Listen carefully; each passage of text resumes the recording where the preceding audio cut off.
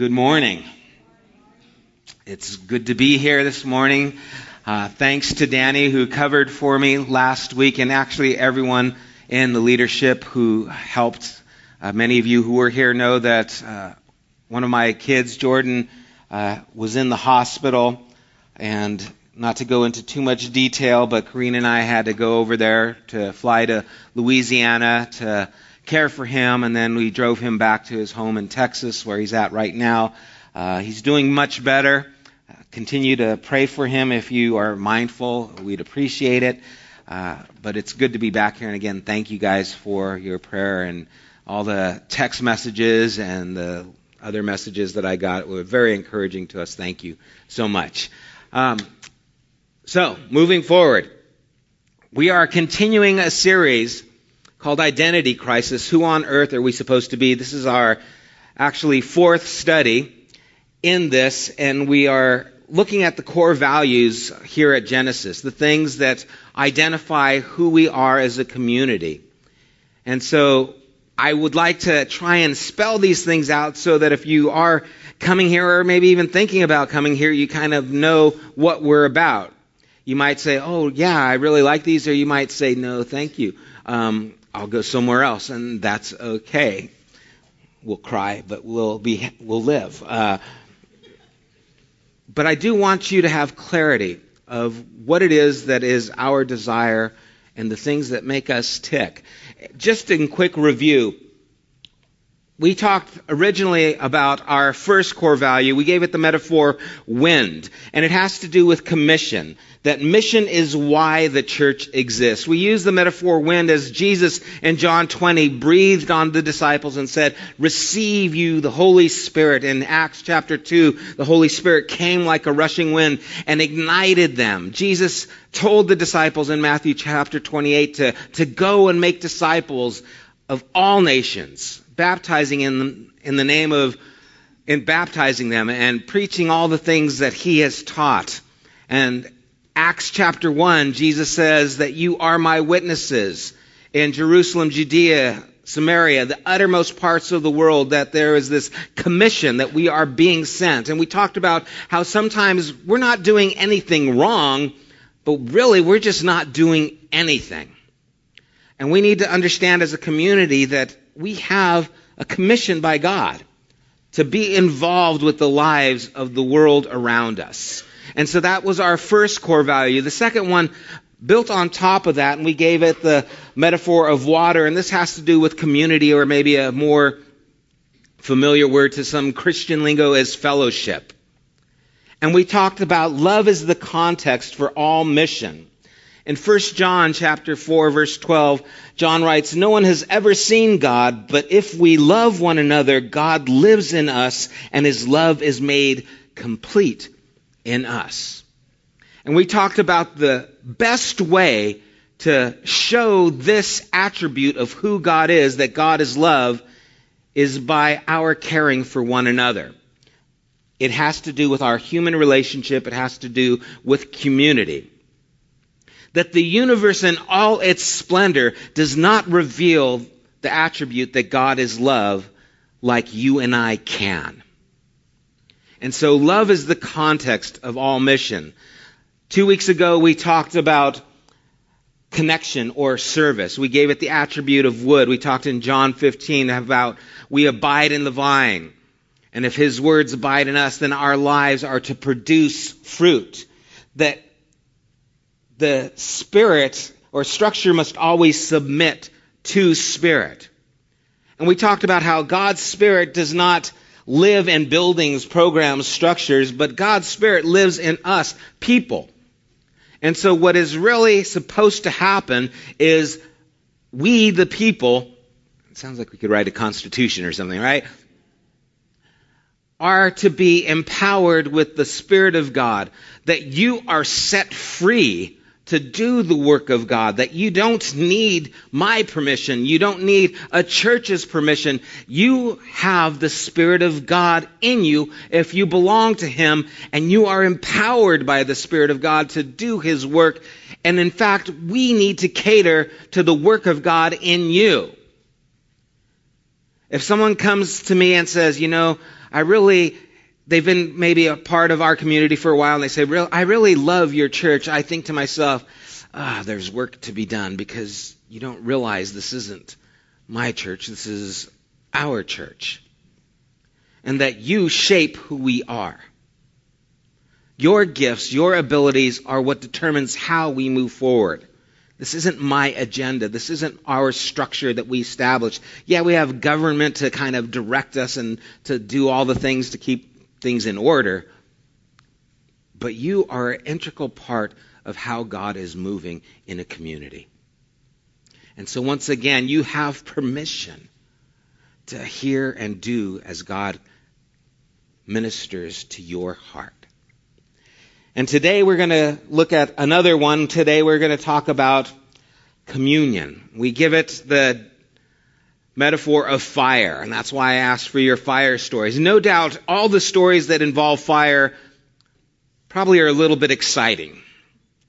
Fire is kind of an exciting thing. It's not, you don't have encounters with fire that are just like, we barbecued marshmallows. Usually a story of fire has to do with something pretty spectacular. And we use this metaphor because we see that Moses, as he encountered God in that burning bush, he looked and wondered, why is this bush on fire, but it's not being consumed? That God appeared to them in that burning bush. We see in Acts again, chapter 2, that the Spirit came and descended on them like tongues of fire. Hebrews tells us that our God is a consuming fire. So this isn't some safe fire that's in a fireplace. This is a fire that is consuming. And the idea is that we are to be engulfed in the flame of God. And we talk about communion in this way. And we want to proclaim that relevance to culture is not optional. And we're going to dive into these things of communion and why relevance to culture is not optional.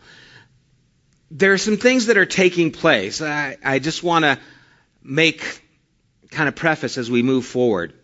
Just this week, a friend of mine has a blog, and she published that Yahoo News reported earlier this week that for the first time in its history, the United States does not have a Protestant majority. The report released Tuesday, and it was from the Pew Forum on Religion and Public Life. And it breaks it down in this way, that Protestants are now 48% of the United States population. Catholic, 22%. Unaffiliated, 19.6%.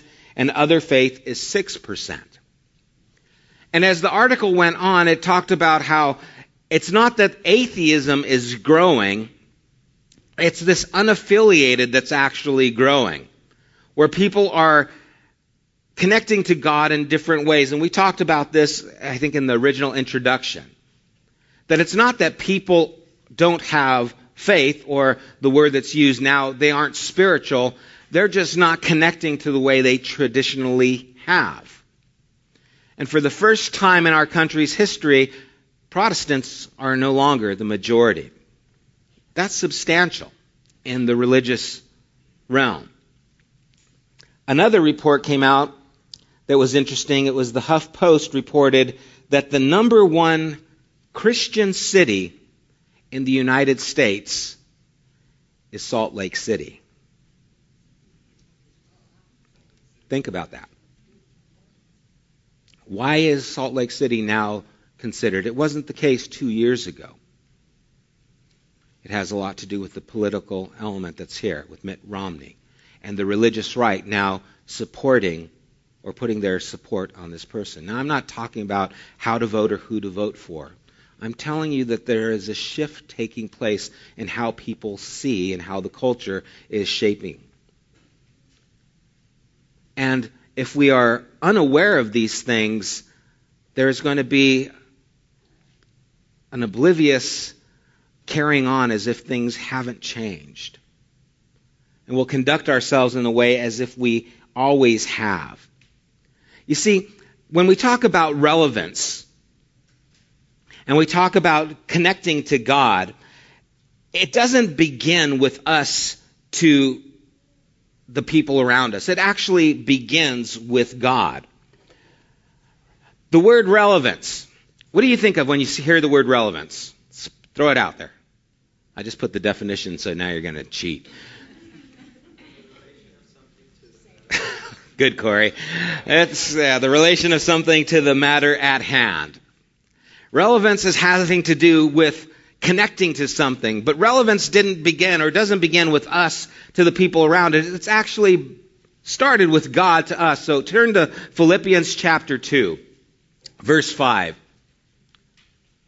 Because it's important that we understand that God is relevant to us. Philippians chapter 2, starting at verse 5, it says, does anyone need a Bible? If you do, raise your hand, and Alex will bring it to you. Just hold your hand up. We're going to start reading. In your relationship with one another, have the same mindset as Christ Jesus, who being in very nature God, did not consider equality with God something to be used to his own advantage. Rather, he made himself nothing by taking the very nature of a servant, being made in human likeness. And being found in appearance as a man, he humbled himself by becoming obedient to death, even death on a cross.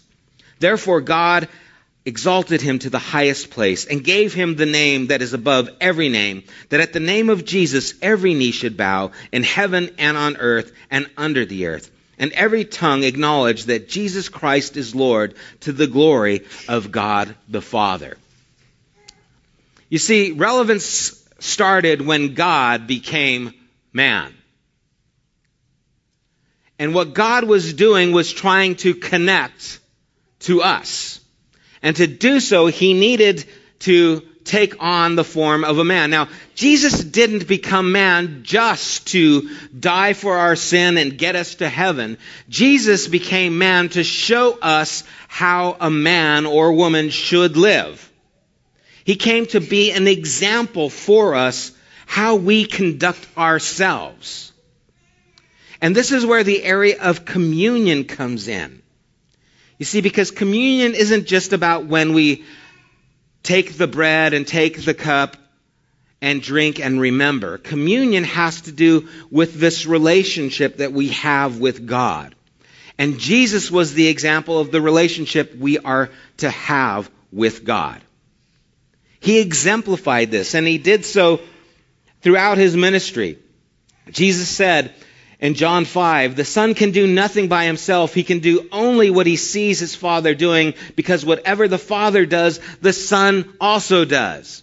He also said, then you will know that I am he, and that I do nothing on my own, but speak just what the Father has taught me.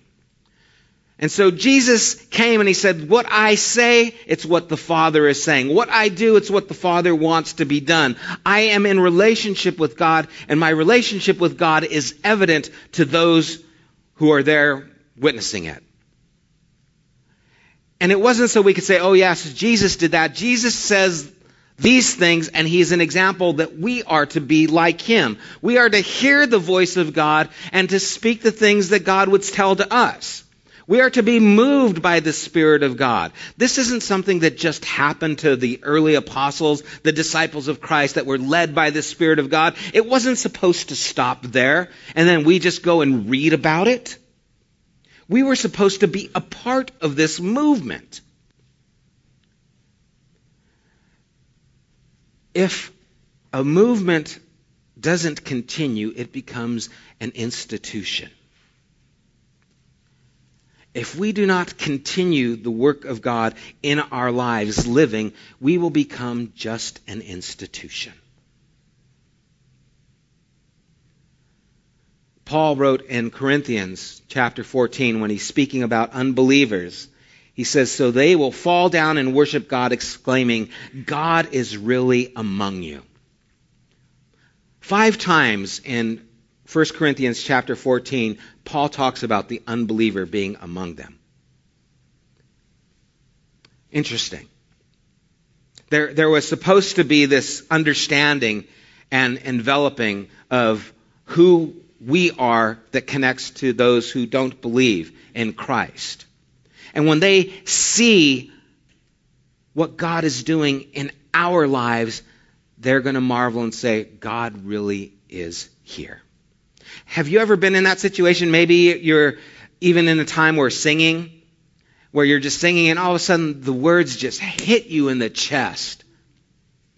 And they just knock you down, and it's as God has got you and he's just holding you through those words, and you just feel God strengthening you.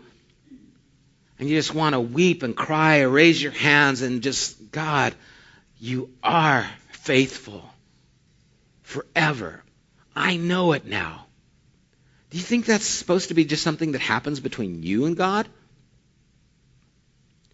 And that's why that corporate time of worship and singing is so important. You don't understand that when you are touched by God, that there is residue. Kind of like a good body odor.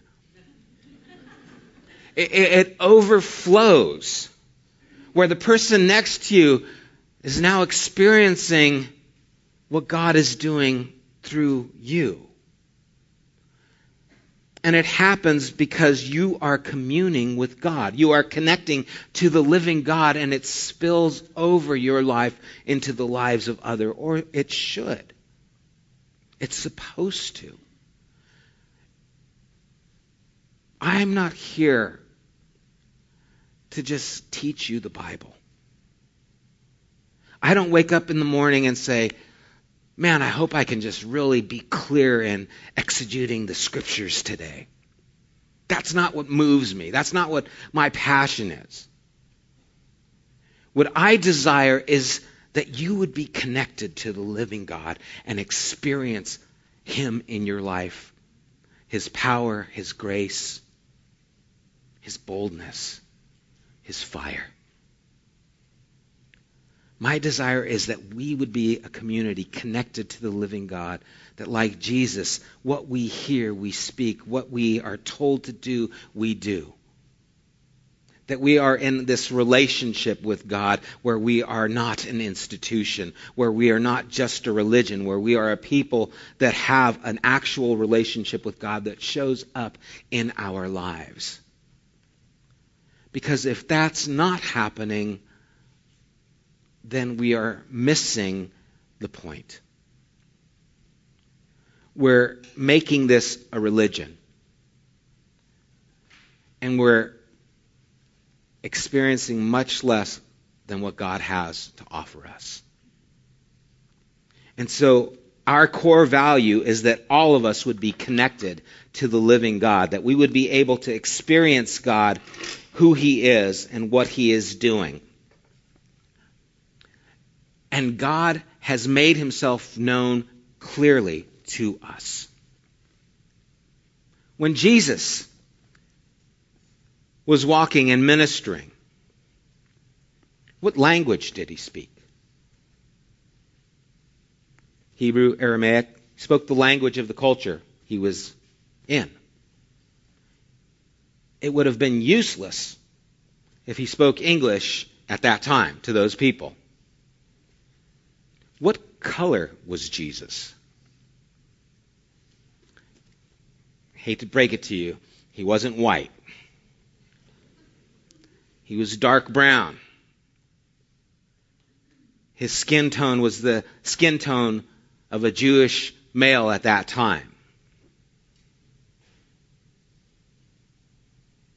And I'm not trying to be crass, but Jesus smelled like the people in that culture. They didn't wear deodorant. Perfume and those things weren't something that were there. He was a Jewish carpenter. He worked, he sweated, and he smelled like the people of that time. And the reason I'm telling you this is because I'm trying to push home how important it was that God was with us, that he took on the form of a servant, humbled himself, became obedient even to death, so that we could connect with the living God. God did this so that we could connect to him. He's not maybe who we thought or would like him to be. He's who he needed to be relevant to the people at that time to communicate clearly the message of who he was and what he did. That's just how it is. That's who he was. And this continues throughout the New Testament. Paul identified with the cultures so that he could communicate clearly who Jesus was in a way that the people would understand. Acts chapter 17, when Paul goes into Athens, and there he appears on the Areopagus and speaks to all the philosophers. And he tells them about the creation, and he tells them about God establishing through one man, Adam, and this one man, Jesus, who God raised from the dead. But in his whole dialogue at Athens, he did not quote from the Hebrew Scriptures. Why? Because the people of Athens didn't understand, know, or believe in the Hebrew Scriptures. And so he quoted their poets, their philosophers, the things that they understand. And people say, well, it was a mistake. Acts 17 was actually a mistake. Paul went to Corinthians and he apologized later. Well, he didn't do that just in Acts 17. He also did that in Acts 14 with him and Barnabas. It was his practice among the Gentiles to communicate in a way that they could understand. That was on purpose. And it's important for us to understand that the truth of God needs to be presented in a way that people can understand. Because it's the truth of God that changes lives. And here's where many times we get hung up in our tradition, in our movements becoming institutions. We lock into the things that we want or that we understand, even if perhaps they were wrong. In Hebrews chapter 4, verse 12, the writer of Hebrews writes, "For the word of God is alive and active, sharper than any double-edged sword. It penetrates even to dividing soul and spirit, joints and marrow. It judges the thoughts and attitudes of the heart." And so the Word of God is able to pierce a person's soul. It's able to enlighten. It's able to change a person's life. So what is the Word of God? Everyone's afraid to answer. Well, maybe you've been taught the Word of God is the Bible. And there's no doubt Paul tells Timothy that all Scripture is God-breathed. But understand that Hebrews was written about 63 A.D. The Bible wasn't compiled about 300 A.D. So the writer of Hebrews, when he says the Word of God is alive, active, is not talking about the Scriptures as we know it. So what is he talking about? He's talking about Jesus, the message of who Jesus is as it's shared through us. The Word became flesh and dwelt among us, and we beheld His glory as the only one begotten by the Son. That is the Word of God, and that message has been given to you, has been given to me. It is the power that changes lives that we are supposed to be partaking of, that we now have and are able to give. The Word of God is the message of Jesus Christ. Who He is and what He's done in me. What He's done in you, what He is doing in our lives, how He answers our prayer, how He convicts us of the wrong that we do, how He helps us through the struggles and the doubts that we have. This is the relationship, the communion that we have with God, and this is what we are supposed to bring to the people around us. The Word of God is the person and message of Jesus Christ. And it can only be given if we actually have it. And so we want to see people's lives changed. We want to see God working. Then we need to realize this is how He works. That's the message that Paul took to Athens. That's the message that we take to the world. And we have to produce this message in a way that people clearly understand. Because Colossians tells us that God has chosen to make known among the Gentiles, that's the world, the glorious riches of this mystery, which is what? Christ in you, the hope of glory. Communion. Your relationship with God is the mystery that God needs to show. It's the mystery that we need to communicate to the world around us. That God cares for you and wants to engulf you in His love and His flame and His power. He wants to consume you. And it is a terrifying thing. But this is the mystery. Christ in us, the hope of glory. You see, Jesus didn't come to make us better. He came to make us new. We're not here so that you can clean up your act, get your life together, stop smoking.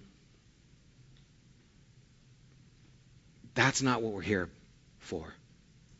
God isn't trying to just put some makeup on you and make you look nice. He's here to change who you are, the essence of who you are. He's here to make you a new creation in Christ, 2 Corinthians 5:17. If anyone is in Christ, they are a new creation. Behold, old things have passed away. All things become new. That's the purpose. Not to make you better, to make you new. That's the hope, Christ in you, the hope of glory. And so this is what we're trying to communicate. And it's important to understand as we're wanting to communicate these things to the world around us clearly, that we don't abandon truth when we're relevant to culture. Because a lot of times when you talk about being relevant to a culture, people get afraid. Oh no, you're talking about compromise, but it's not even on the same page. If I were to tell you, the earth is round, there's a fact. That's a truth that is there. How will the Lakers do against Dallas on the 30th for their game opener? The earth is round has nothing to do with the Laker game. It's not relevant. It's true, but it's not relevant. Now, how will the addition of Nash and Howard affect the Lakers? That's relevant. Any Lakers fans here? Yeah, okay. I got to get an amen or something. I mean, your world might be changed if the Lakers lose. I don't know. But the idea is this is not relevant to the topic. And it's important that we understand that just because something is relevant to a situation, it doesn't change what is true. When Paul used the words of the philosophers, the pagan philosophers, he wasn't changing what is true. He was being relevant to what they needed to hear. The wonderful and just powerful truth that God hears and answers prayer. That is true. Should I get jalapenos in my burrito? That's not relevant to the one. You might need prayer after you eat the burrito, but it's not relevant.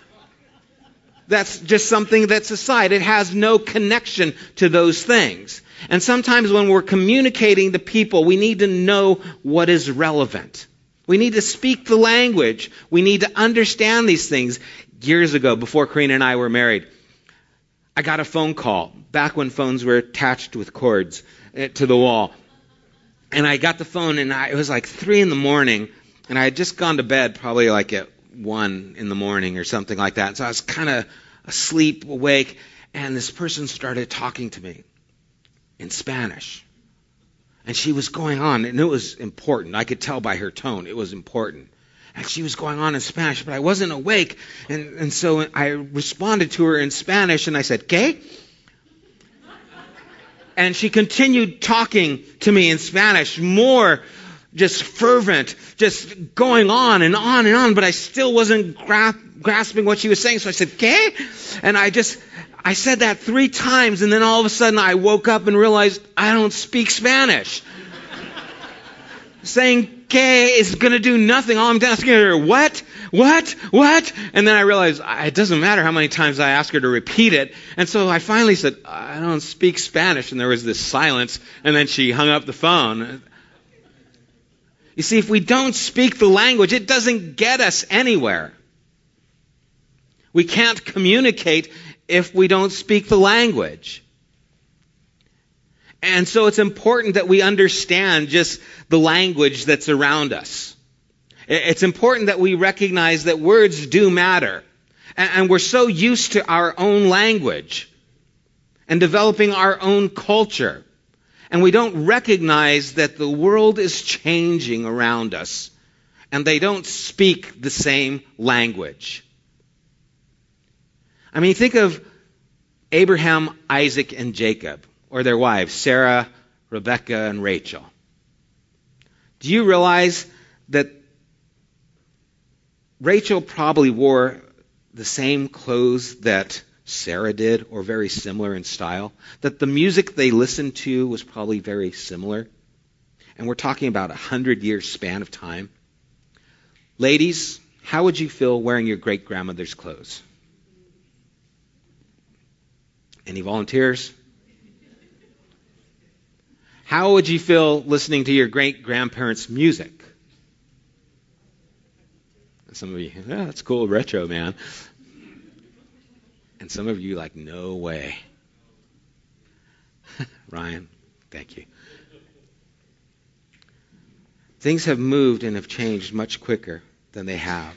And our language changes also. I get kind of harassed sometimes, even by people in our leadership. Michael, harasses me when I say I have talks. I don't preach sermons. He goes, you call that? It's a sermon to me. It's okay.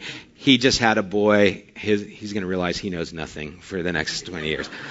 His life's going to change. The reason I don't like calling this a service, what does service mean? I don't work at Denny's. I'm not here. You don't give me a tip. I'm not here to fill your coffee up. This isn't a service. This is where we gather together. See, I'm trying to develop a language that empowers us to work together. Church. Church means something to people who we communicate to. A community means something else. I think a person who's not used to going to church might identify a little bit more with community than they would church. And you might say, these things are silly.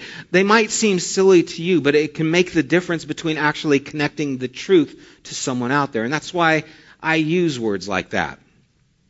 Or I use the word community instead of fellowship. Or I use the word scriptures instead of the Bible. Because some people think, the Bible, and it's just that religious book. The scriptures have a little bit more mystery to you. The scriptures, call it the scriptures. I'm biblical. Get it? Biblical scripture. Anyway. The point is, I'm trying to communicate in a way that's clear to the non-believer who would come in. Because we're not here for ourselves.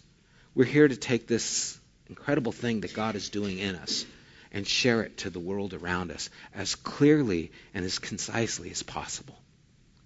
So that they too can experience the wonder that God loves them, has given his life for them, has died, has risen from the dead, is able to empower and change and make them new creations.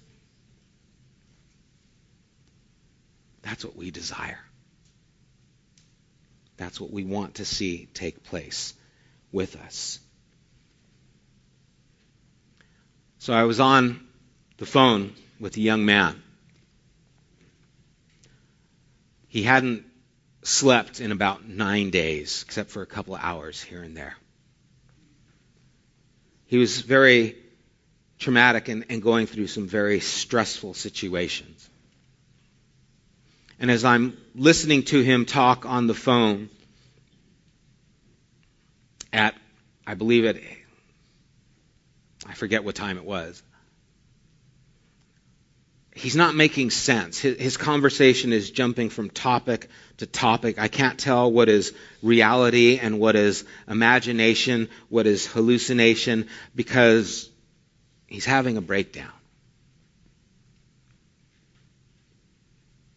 And I have him on the phone, and I see the importance of this situation, and I'm trying to be relevant to what's happening, because what this young man needs right now is someone to come and help him.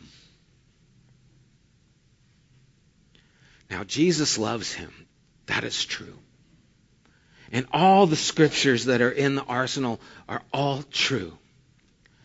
But what this young man needs right now is somebody to go and pick him up and take him somewhere where he can get taken care of. That's what's relevant. And so me quoting him a scripture, it's not going anywhere. It's bouncing off like a water off a duck's back. It's not connecting because he is going from here to here to here, and he doesn't know what's real as the story goes on. I don't even know what has actually happened. There's talk of an accident. There's talk of these other things. And I don't know what's real. I don't think he knows what's real. And so what's relevant is I need to find out where he is. And so through the conversation, I finally get a location of where he is. And if I didn't have that location, I would have lost my son. That was relevant. We live in a world that is dying. And what they need is what's relevant at that time to them. And that can vary depending on where they're at. There is no blanket thing that you can throw over. Here's the 3 spiritual laws that are going to help this person. It doesn't work that way. God, in our communion with him, is able to give us direction on how to speak to the needs that are there. I was in an apartment talking with a couple of people, 2 couples. This one young lady was talking to me. She's a lesbian, and she asked me, "So I need to know, is it a sin for me to be a lesbian?" Now, the truth is, the Bible does talk very clearly. It's a sin to be a lesbian. But you see, what she is wanting to know right now, or that I am discerning as I'm talking to her, is she wants to know, does God love me? And so as I'm talking to her, I tell her, you know what? You want to identify yourself as a lesbian. I believe that God sees you as much more, and I see you as much more. I see you as creative. I see you as compassionate. I see you as intelligent. You want to reduce yourself to this and say, does God think this of me? And I think God thinks a whole lot more of you. And so, you ask me if this is a sin or not. All I want you to know is that God does love you. And he cares about you. And she started welling up with tears. And she says, I wish you had been my father. I need to be relevant because this young lady needs to know that God loves her. Is being a lesbian a sin? Yes. Am I compromised? No, I didn't tell her, well, that's okay, don't worry about it. I just had to address what was going on at the time. She is in the parking lot. She is asking for help, and I'm wanting to give her what's going to be relevant to what she needs. How do you know what a person needs? You have to be in communion with God. But you see, that's the miraculous thing. That's how Philip can be walking alongside, and there's the Ethiopian eunuch opening the scriptures and says, who can help me understand these things? And Philip goes, hey, I just happen to be here. I can do that.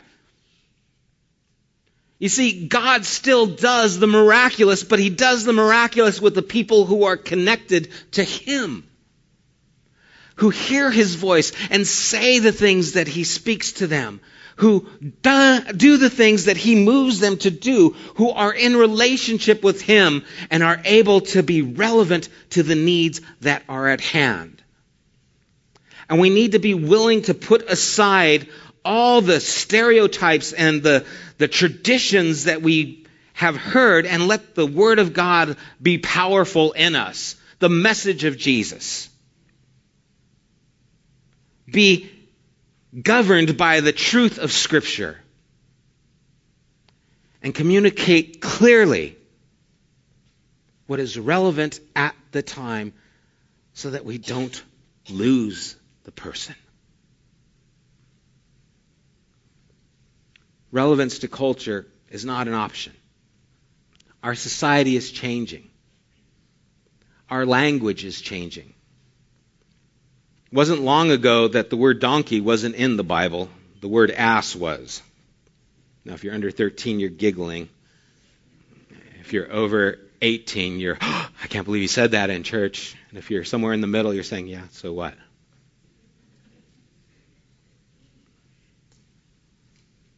Language is changing.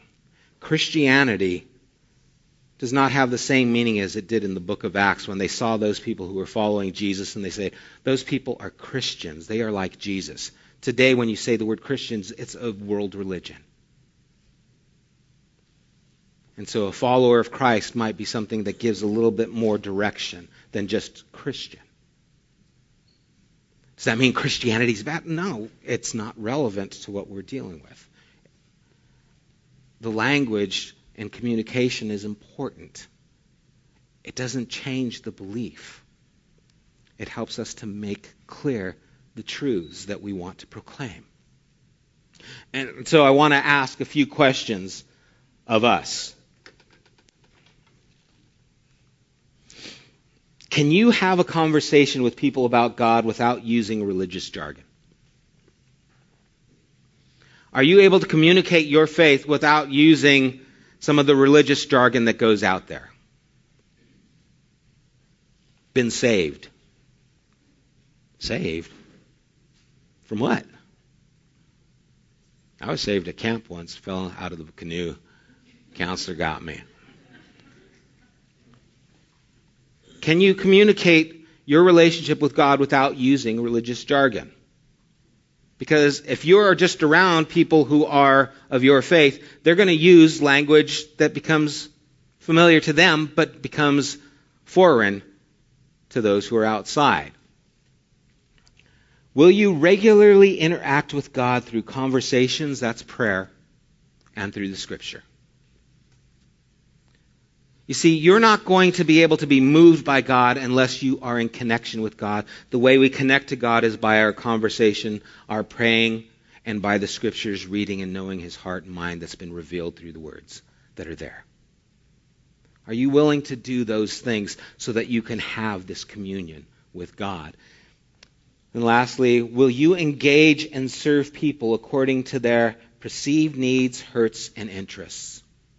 Will you put aside your agenda and care for the people that you see and the needs that are there? Will you step into their lives and find out what they need and meet those needs?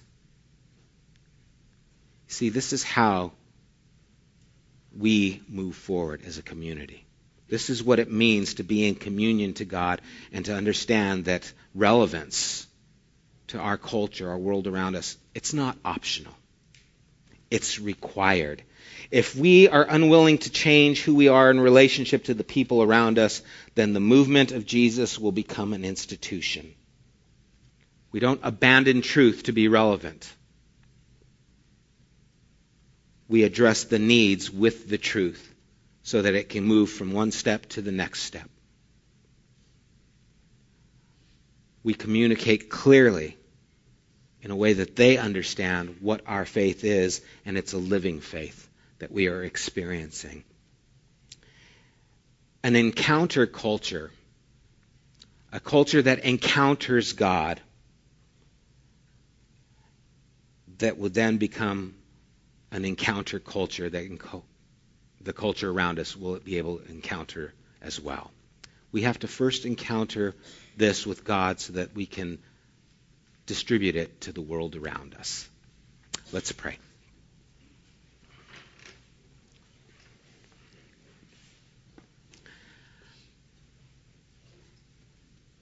God, it would be so much easier to just give a Bible study than to challenge us to be who you've created us to be.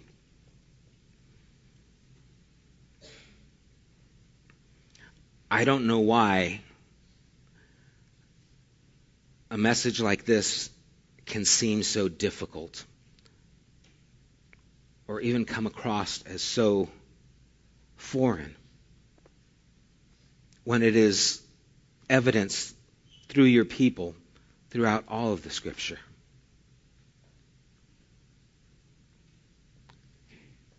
God, you don't want us to put in our time. We don't gather here on Sunday mornings so that we can put in our hour plus, so we can put our money in the bucket, so that we can put our time in serving the children. Lord, this is supposed to be a time of encounter with the living God who speaks to us, who moves among us. We are to be a community that represents who you are.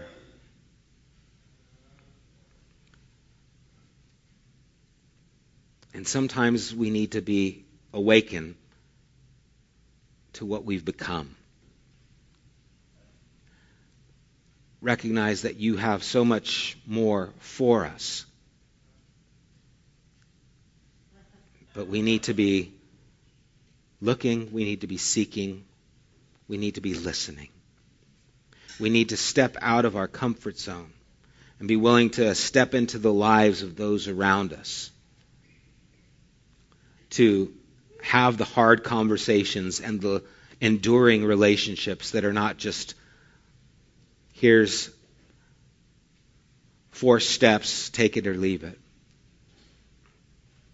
But to be there when the person's world falls apart and they call back and they ask for help and they want to know, what do they do from here? Lord, that takes time. That takes effort. But that's what you've called us to. Lord, I pray that these words would be encouraging, that we would recognize that we are there at the steps, there at the door, that there is outside a world that is in desperate need of you. And as you became man, dwelt among us, humbled yourself, taking on our likeness, you became relevant, but you always were reverent. May we do the same. May we be relevant, but may we always be reverent to you and the truths that you've given us. Lord, I pray for your help in these things. In Jesus' name, amen.